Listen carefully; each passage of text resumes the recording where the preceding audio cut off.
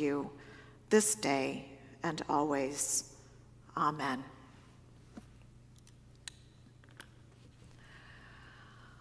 Well, this wasn't the sermon I was hoping to preach this morning. You see, a few weeks ago, when I read the passages from the prophet Isaiah and Psalm 139, I knew that after the year that we had all had, I wanted to preach about the light that is to be celebrated in this season of Epiphany and is so beautifully illuminated in these ancient texts. I wanted to perhaps mention the darkness that these passages reference, but then quickly move on and focus on the hopeful dawn of a brighter year ahead. A year that holds the promise of a vaccine that will perhaps end this era of a deadly virus. A year that will see the first woman, no less a Black woman, hold one of the highest offices in our country for the very first time. We have passed the winter solstice, and these long nights will grow shorter, and the gray days will grow longer and reveal more sunshine and warmth. There is so much light longing to break forth in this year ahead. But I would be remiss if I focused only on the light and ignored the darkness, particularly the darkness of January 6th, 2021. I think we all had a sense of the darkness that was looming, but the attack on the Capitol brought it to light in such a vulgar and ugly way that we couldn't possibly ignore it. Well, several of you had signed up to attend the virtual tour that day hosted by the Illinois Holocaust Museum that captured the life and spirit of Justice Ruth Bader Ginsburg. But you wrote to tell me that you simply couldn't attend because you couldn't look away from the TV. I understood that. And several of you said the same thing even about the prayer service in the evening, that you simply couldn't stop watching the news because you were so shocked by what was unraveling before your very eyes. Well, the prophet Isaiah would describe what was happening this way: "For darkness shall cover the earth, and thick darkness the peoples." But there was also another dark event going on that I'm supposing most of you weren't aware of. Well, news of this event that happened that day also arrived in my inbox midday, January 6th. A colleague of mine, Rashida Graham Washington, a Black woman, opened the Live Cafe in Oak Park a few years ago with the clear intention of creating a space for inclusive dialogue and community. They host speakers and view films and invite people into hard but faithful conversation. She created what is a beautiful and what was to be a safe space. Some of you have visited the cafe with me. Well, the cafe is currently serving also as a headquarters for 3 Black candidates running for the Oak Park Village Board. Well, the email I received that day announced that sometime between Tuesday and Wednesday evening of last week, someone attempted to throw a paper-wrapped brick stating "No N-word" on the ballot. No N-word on the ballot. They attempted to throw this message through the window of Live Cafe. The prophet Isaiah would have described the incident this way: "For darkness shall cover the earth, and thick darkness the peoples." But just as we held the prayer service last Wednesday evening, Rashida did what Christians would do all over the world in light of those actions. She responded to the vast darkness with light. She held a candlelight vigil outside the cafe where hundreds gathered to unite in the face of this disturbing act. One of the speakers at the vigil was Rabbi Max Weiss, who proclaimed, "An attack on Live Cafe is an attack on all of us. It is an attack on the values that bind us together. It must be met with justice and the forces of love." And so perhaps in light of this darkness, the words of Isaiah and the psalmist are even more important today than ever.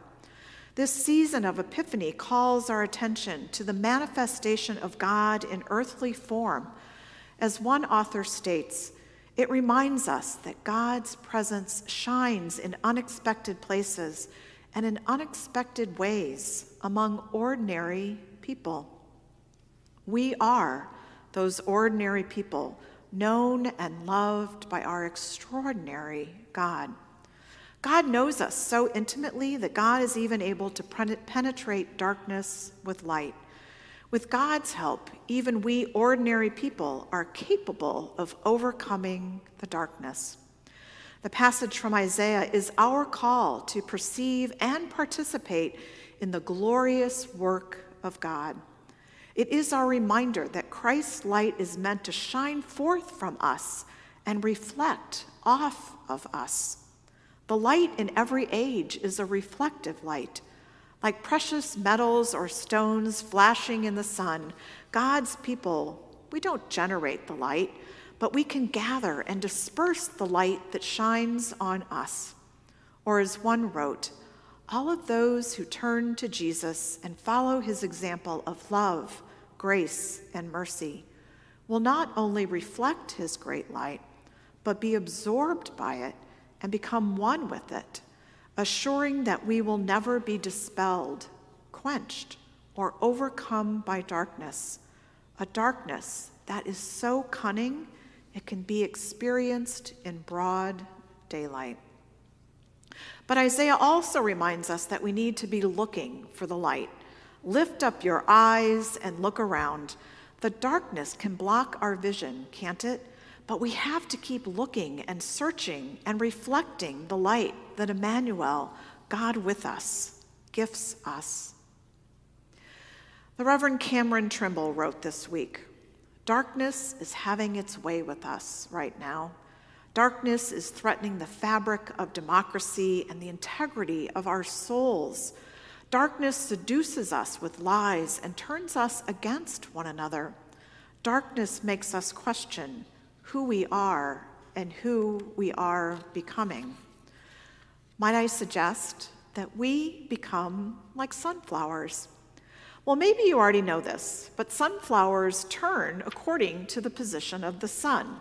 In other words, they chase the light, which of course raises the question, what do they do on cloudy, rainy, dark days when the sun is completely covered by clouds? Well, perhaps you think the sunflower withers or turns its head toward the ground. But no, on dark days, the sunflowers turn toward each other to share their energy. Maybe that's where we begin, by turning toward one another, to lift up our eyes and chase the light of Christ reflected in one another. And maybe the light arrives in a gentle touch, a kind word, a note of gratitude. Maybe the light arrives by writing a note to those candidates in Oak Park to say how sorry we are that such hatred has been directed their way. Maybe the light arrives like we witnessed when we saw the images of Congressman Andy Kim picking up the trash left behind on the Capitol floor. Bit by bit, step by step, as individuals, as families, as communities, as a congregation. Well, in 1907, in his parting address to the National Council of Congregational Churches, Washington Gladden urged his peers to see the church as a manifestation of Christ. For Gladden, one of the chief reasons for Christ's life and for the life of the church was to make men and women feel that the great joy of life is the joy of service. To populate this world with a race of people whose central purpose it shall be, not to get as much as they can, but to give as much as they can. This is what Jesus came into the world to do. As I said at the start, this wasn't quite the sermon I had hoped to preach this day, but hope is a funny thing. Someone asked me at the close of last year what I was hoping for in this new year. Well, my hope is that we don't forget what we learned in 2020, that there is beauty in slowing down, that life is terribly fragile, that we can actually embrace small inconveniences like wearing a mask and standing 6 feet apart, and those actions might just save a life. My hope is that we don't forget the racism that wasn't new, but was revealed in such an ugly way that we were forced out of our comfort zones to see and hopefully not look away. My hope is that we continue to recognize our role in that racism and our part in reconciliation. And now, after last week, my hope and my prayer is that we do not forget the darkness that we witnessed at the Capitol or the ugliness in Oak Park. My hope is that we do not fail to see what is broken and our role in the healing that is needed. Like the prophet Isaiah shared his vision of the restoration of Jerusalem, I pray that brightness will dawn, that nations will once more be drawn to our light, a light that reflects our participation in the glorious work of God. May we be indelibly bound to this God who searches us and knows us, who is acquainted in all our ways and claims us with compassion. Let us not cast our vision downward in defeat in the face of darkness, but instead, empowered by God's grace, let us chase the light. Well, Sarah R. wrote this beautiful Epiphany poem as she imagined what the Magi were thinking as they chased the light, and so I share that with you now. Her poem is entitled, I Imagine. I imagine they packed bags, water and food, blanket and clothes. I imagine they packed tools, maps and telescopes that could bring the stars closer, as if the sky was a comforter they could pull near. I imagine they hugged loved ones and said, we'll be back soon. And the loved one said, don't leave, it's risky. You don't even know what you're chasing.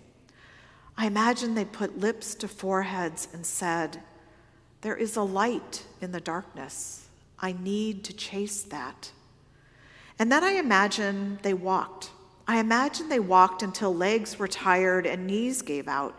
Maybe they told stories on the road and laughed into open sky.